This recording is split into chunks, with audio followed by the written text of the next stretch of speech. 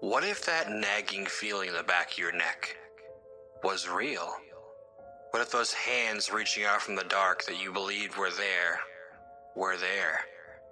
What if the monster in the basement really existed? And what if there was really something under the bed? Would you have the courage to face your fears? Hello, brave souls, and welcome to What Do You Fear? I'm your host, Paul Rondeau, and tonight we have a story called Don't Turn on the Light.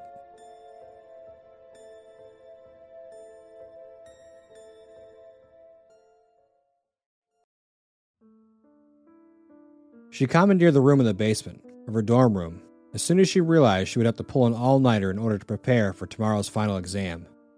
Her roommate, Jenna, liked to get to bed early, so she packed up everything she thought she would need and went downstairs to study, and study, and study some more. It was 2 o'clock when she realized that she'd left one of her textbooks upstairs in her bed. With a dramatic sigh, she rose and climbed the stairs slowly to her third-floor dorm room. The lights were dim in the long hallway, and the old boards creaked under her weary tread. She reached her room and turned the handle as softly as she could, pushing the door open just enough to slip inside, so that the hall lights wouldn't wake her roommate. The room was filled with a strange metallic smell. She frowned a bit, her arms breaking out into chills. There was a strange feeling of malice in the room, as if a malevolent gaze were fixed upon her. It was a mind trick. The all-nighter was catching up with her. She could hear Jenna breathing on the far side of the room, a heavy sound, almost as if she'd been running. Jenna must have picked up a cold during the last tense week before finals. She crept along the wall until she reached her bed, groping among the covers for the stray history textbook. In the silence, she could hear her steady drip, drip, drip sound. She sighed silently. Facility was about to come to fix the sink in the morning, again.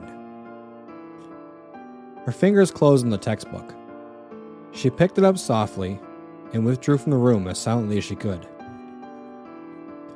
Relieved to be out of the room, she hurried back downstairs, collapsed in an overstuffed chair, and studied until 6 o'clock. She finally decided that enough was enough.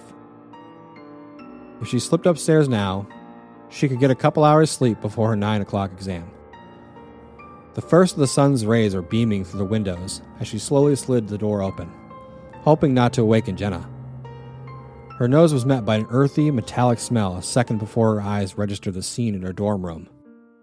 Jenna was spread eagle on top of her bed against the far wall, her throat cut from ear to ear and her nightdress stained with blood. 2 drops of blood fell from the saturated blanket with a drip-drip noise that sounded like a leaky faucet. Scream after scream poured from her mouth, but she couldn't stop herself any more than she could cease wringing her hands. All along the hallway, doors slammed as footsteps came running down the passage. Within moments, other students had gathered in the doorway, and one of her friends gripped her arm with a shaky hand and pointed a trembling finger toward the wall. Her eyes widened in shock at what she saw. Then she fainted in her friend's arms. On the wall above her bed, written in her roommate's blood, were the words, "Aren't you glad he didn't turn on the light?"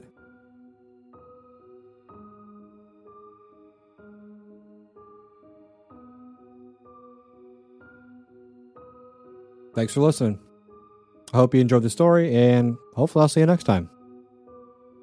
And don't forget to always face your fears.